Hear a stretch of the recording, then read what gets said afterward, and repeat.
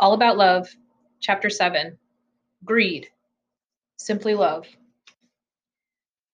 Although we live in close contact with neighbors, masses of people in our society feel alienated, cut off, alone.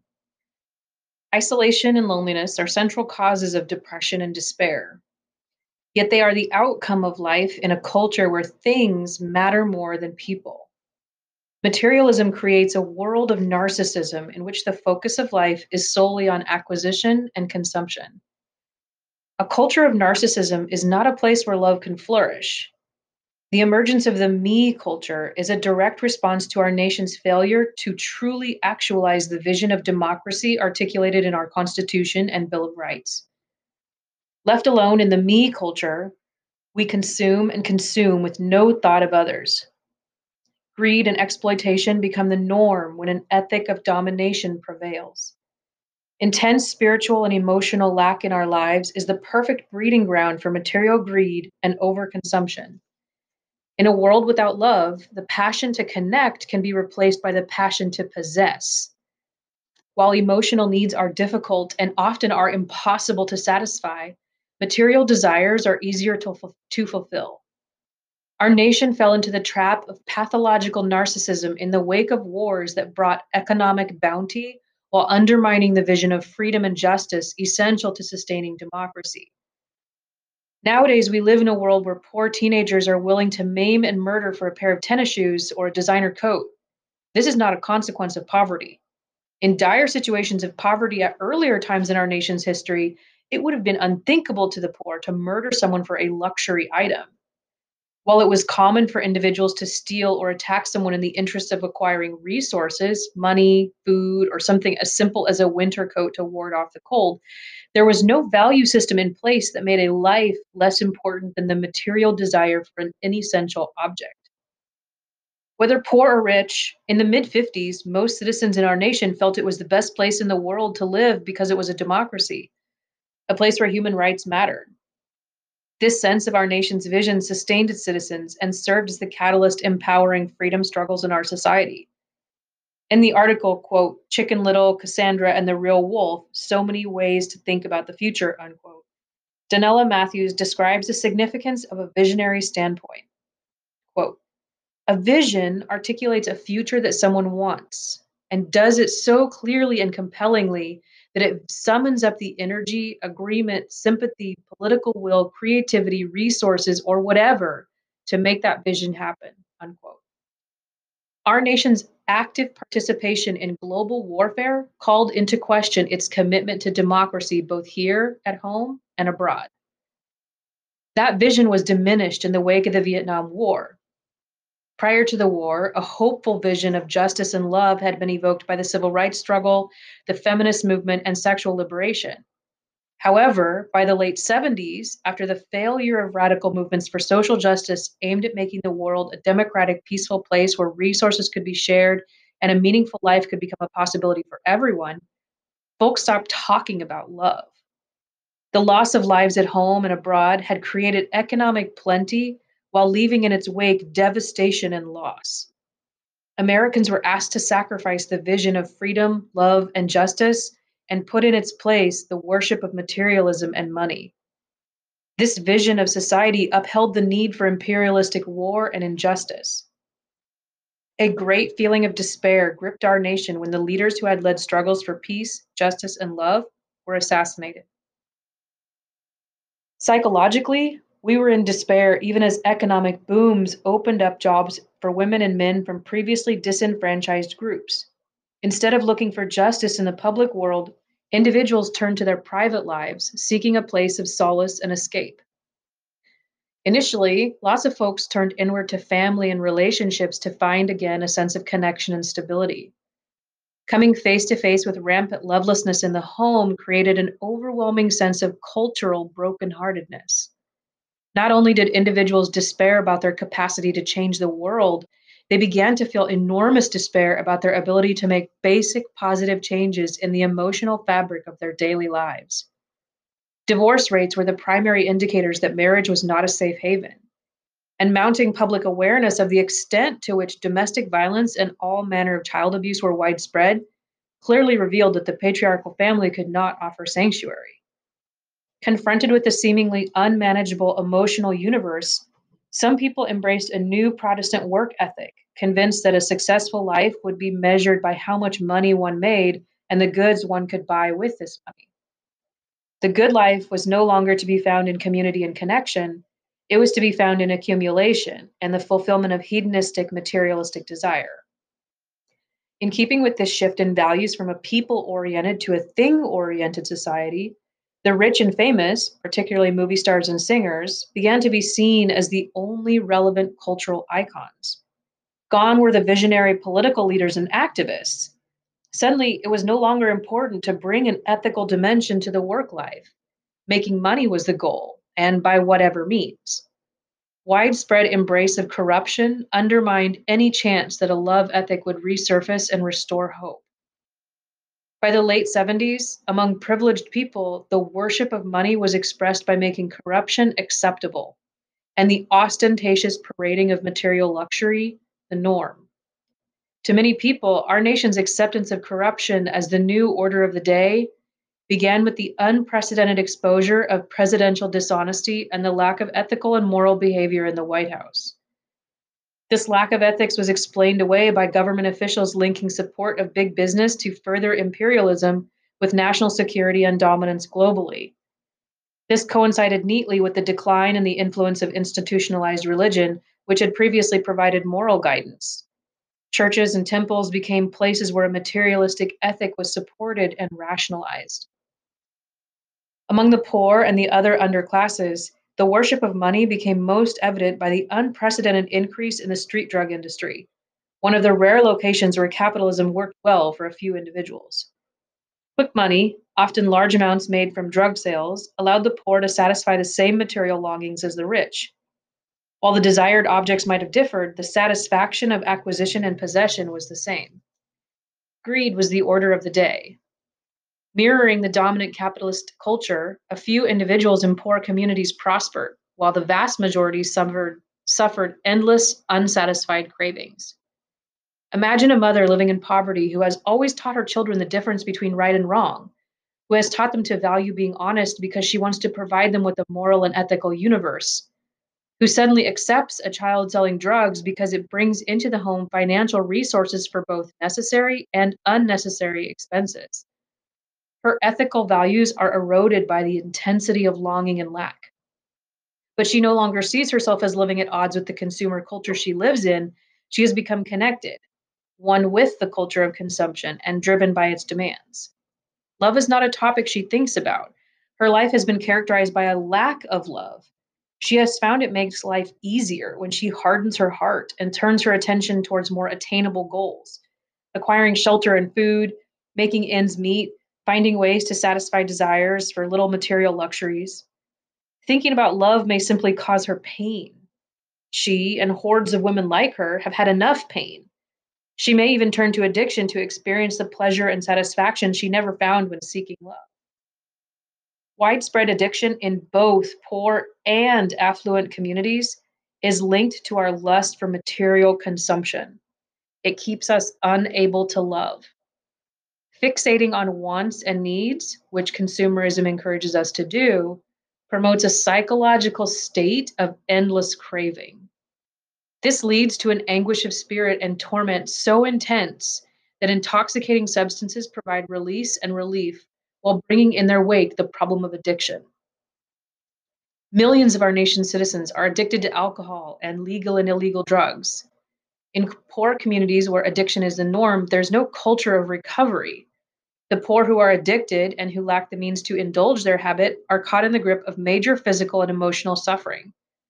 Addicts want release from pain. They're not thinking about love.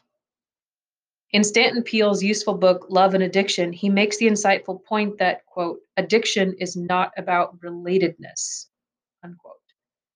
Addiction makes love impossible.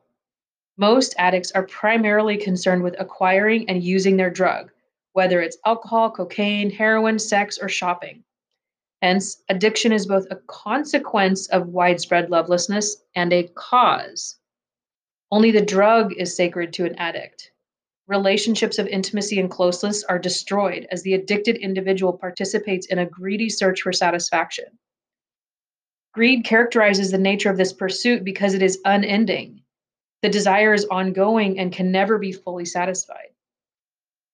Of course, the ravages of addiction are more glaringly obvious in the lives of poor and dispossessed because they have neither the means to engage in the cover up so effectively employed by privileged addicts nor the access to recovery programs.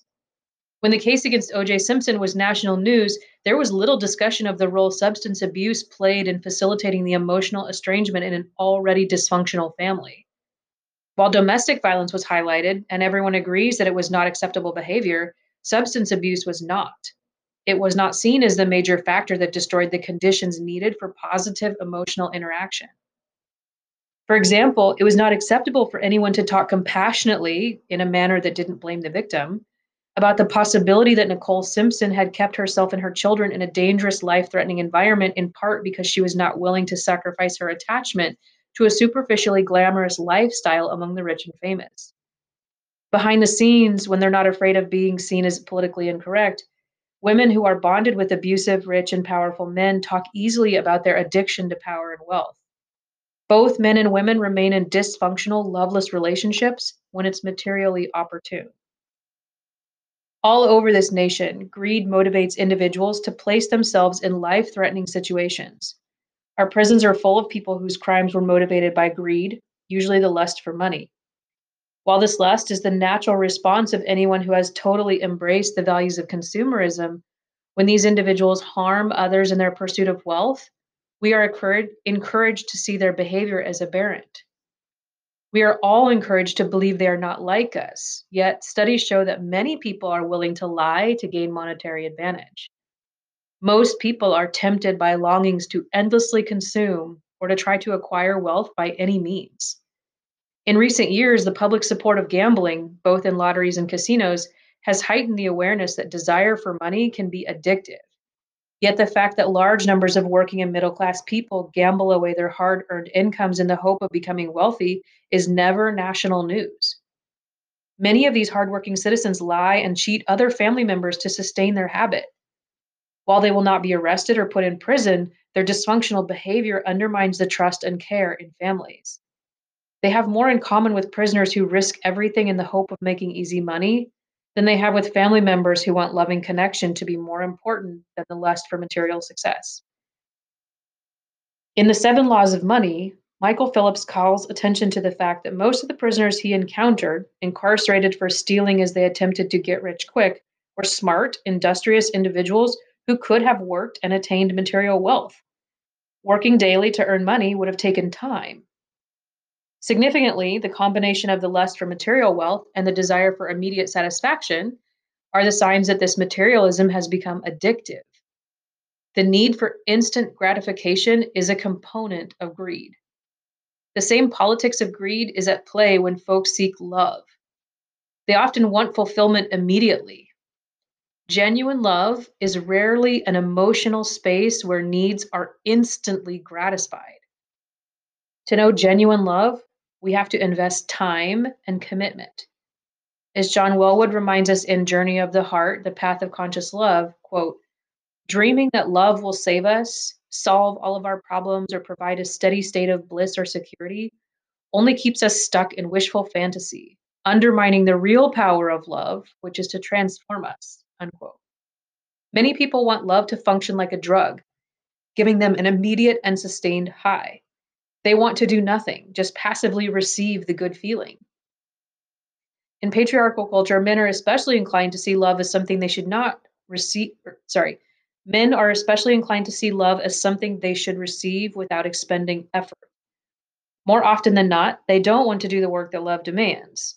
When the practice of love invites us to enter a place of potential bliss, that is the same time a place of critical awakening and pain, many of us turn our backs on love. All the widespread emphasis on dysfunctional relationships in our society could easily lead to the assumption that we are a nation committed to ending dysfunction, committed to creating a culture where love can flourish.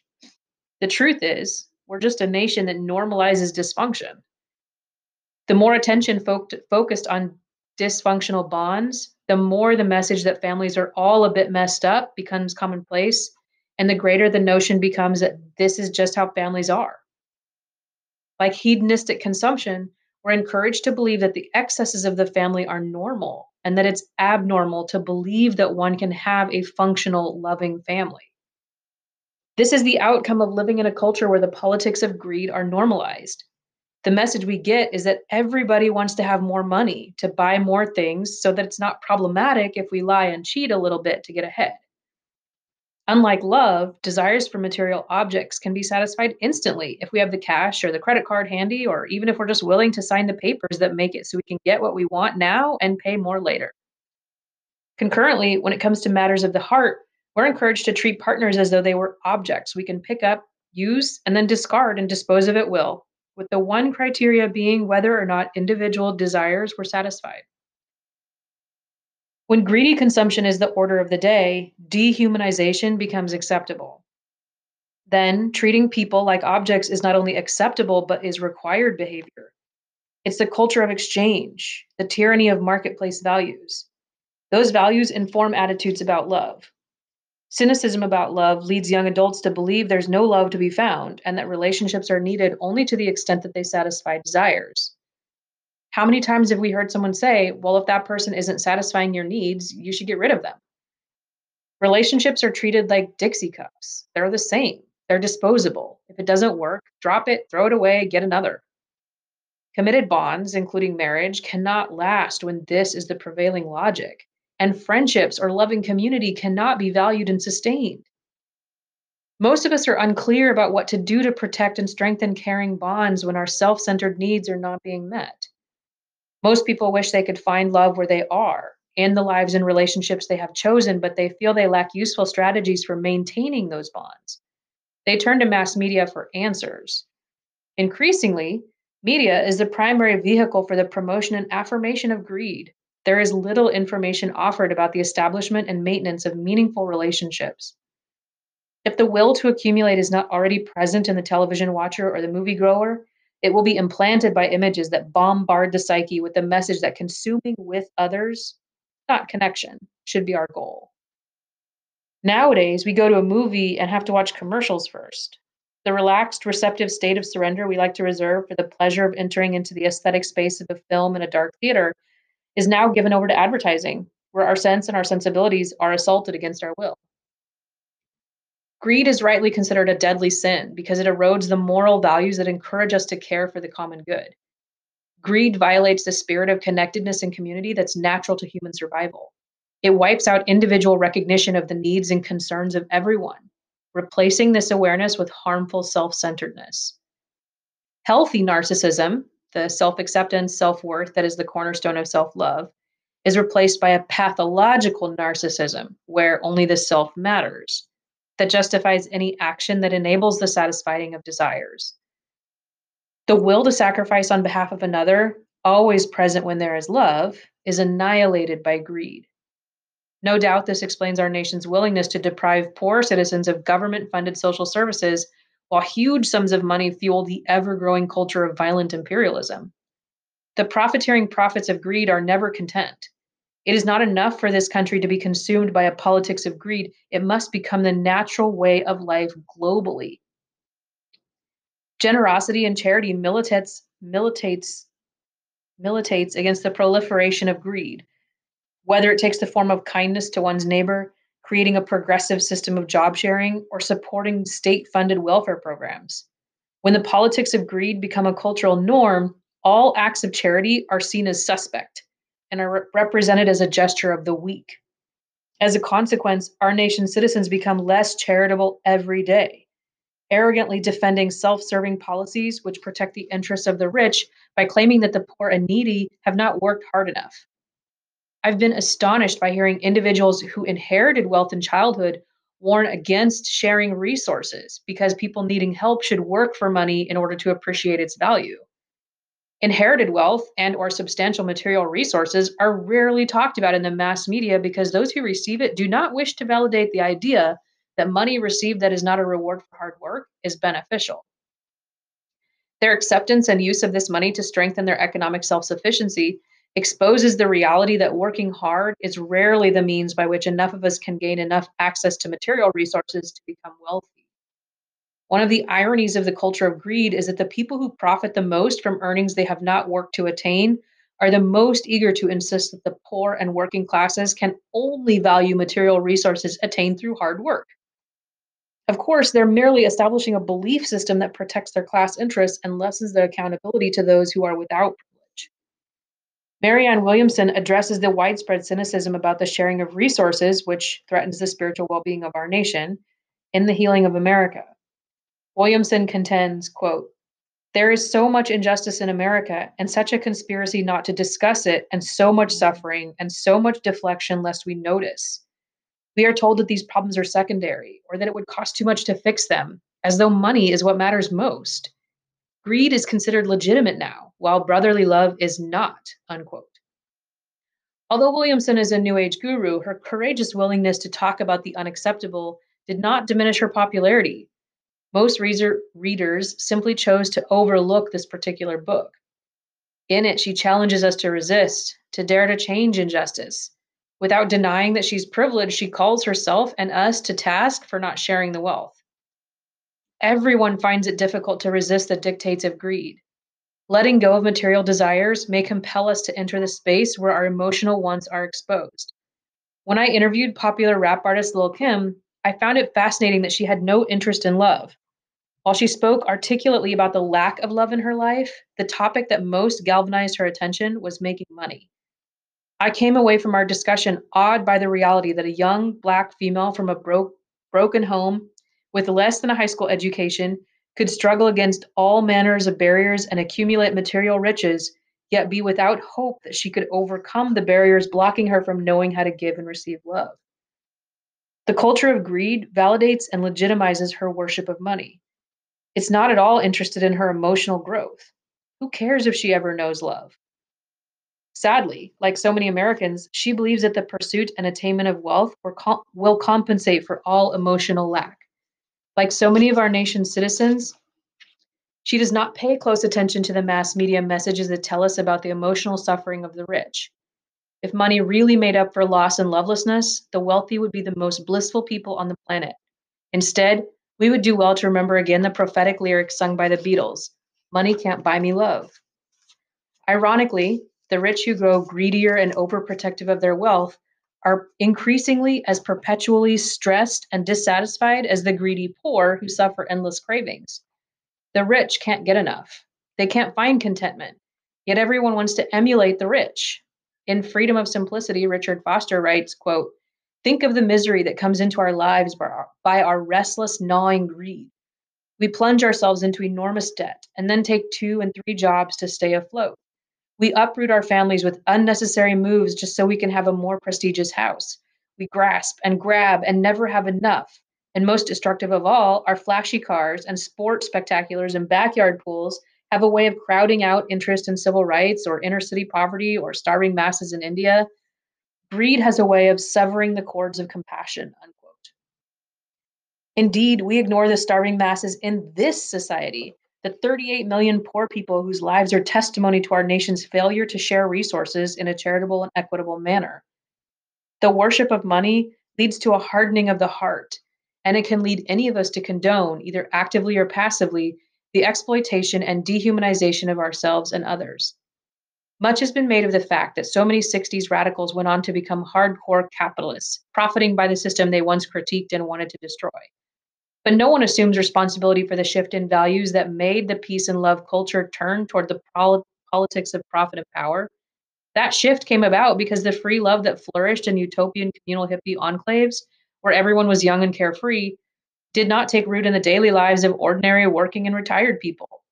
Young progressives committed to social justice who had found it easy to maintain radical politics when they were living on the edge, on the outside, did not want to do the hard work of changing and reorganizing our existing system in ways that would affirm the values of peace and love or democracy and justice.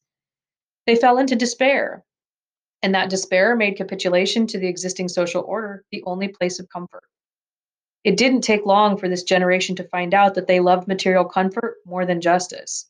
It was one thing to spend a few years doing without comfort to fight for justice, for civil rights for non white people and women of all races, but it was quite another to consider a lifetime where one might face material lack or be compelled to share resources. When many of the radicals or hippies who had rebelled against excess privilege began to raise children, they wanted them to have the same access to material privilege they had known, as well as the luxury of rebelling against it.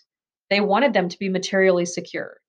Concurrently, many of the radicals or hippies who had come from backgrounds of material lack were also eager to find a world of material plenty that would sustain them.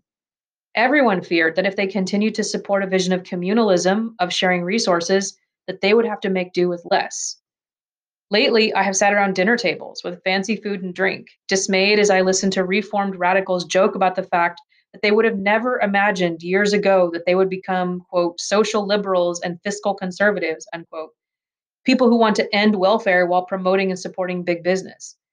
Williamson makes this insightful point, quote, the backlash against welfare in America today is not really a backlash against welfare abuse so much as it is a backlash against compassion in the public sphere. While America is full of those who would police our private morals, there is far too little questioning of societal morals. We're among the richest nation on earth, yet we spend a trivial amount on our poor compared to that spent by every other Western industrialized nation. 1/5 of America's children live in poverty. Half of our Black children live in poverty. We're the only industrialized Western nation that does not have universal health care, unquote. These are the truths no one wants to face.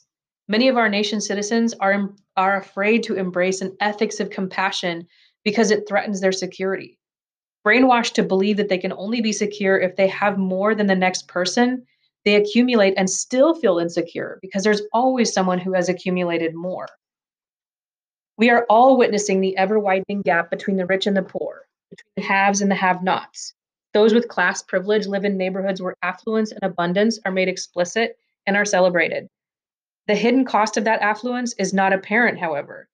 We need not witness the suffering of the many so that the few may live in the world of excessive luxury. I once asked a rich man who had only recently attained his status what he liked most about his new wealth. He said that he liked seeing what money could make people do, how it could make them shift and violate their values. He personified the culture of greed.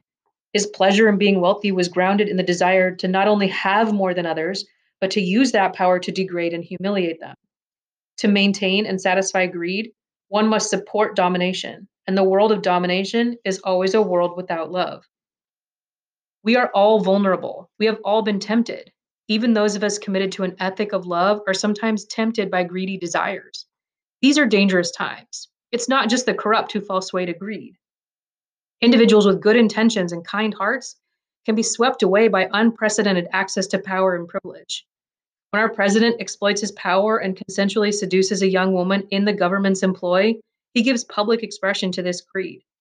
His actions reveal a willingness to place all he holds dear at risk for the satisfaction of hedonistic pleasure. That so many of our nation's citizens felt his misuse of power was simply the way things are done, that he simply had the misfortune to get caught, is further testimony that the politics of greed are condoned. They exemplify the greedy mindset that threatens to consume our capacity to love, and with it, our capacity to sacrifice on behalf of those we love. Concurrently, the young woman involved manipulates facts and details and ultimately prostitutes herself by selling her story for material gain because she is greedy for fame and money, and society condones this get rich quick scheme. Her greed is even more intense because she also wants to be seen as a victim. With the boldness of any con artist working the capitalist addiction to fantasy, she attempts to rewrite the script of their consensual exchange of pleasure so that it can appear to be a love story. Her hope is that everyone will be seduced by the fantasy and will ignore the reality that deceit, betrayal, and a lack of care for the feelings of others can never be a place where love will flourish. This is not a love story. It's a public dramatization of the politics of greed at play, a greed so intense it destroys love. Greed subsumes love and compassion. Living simply makes room for them. Living simply is the primary way everyone can resist greed every day. All over the world, people are becoming more aware of the importance of living simply and sharing resources. While communism has suffered political defeat globally, the politics of communalism continue to matter. We can all resist the temptation of greed. We can work to change public policy, electing leaders who are honest and progressive. We can turn off the TV. We can show respect for love. To save our planet, we can stop thoughtless waste. We can recycle and support ecologically advanced survival strategies. We can honor and celebrate communalism and interdependency by sharing resources. Living simply makes loving simple. The choice to live simply necessarily enhances our capacity to love.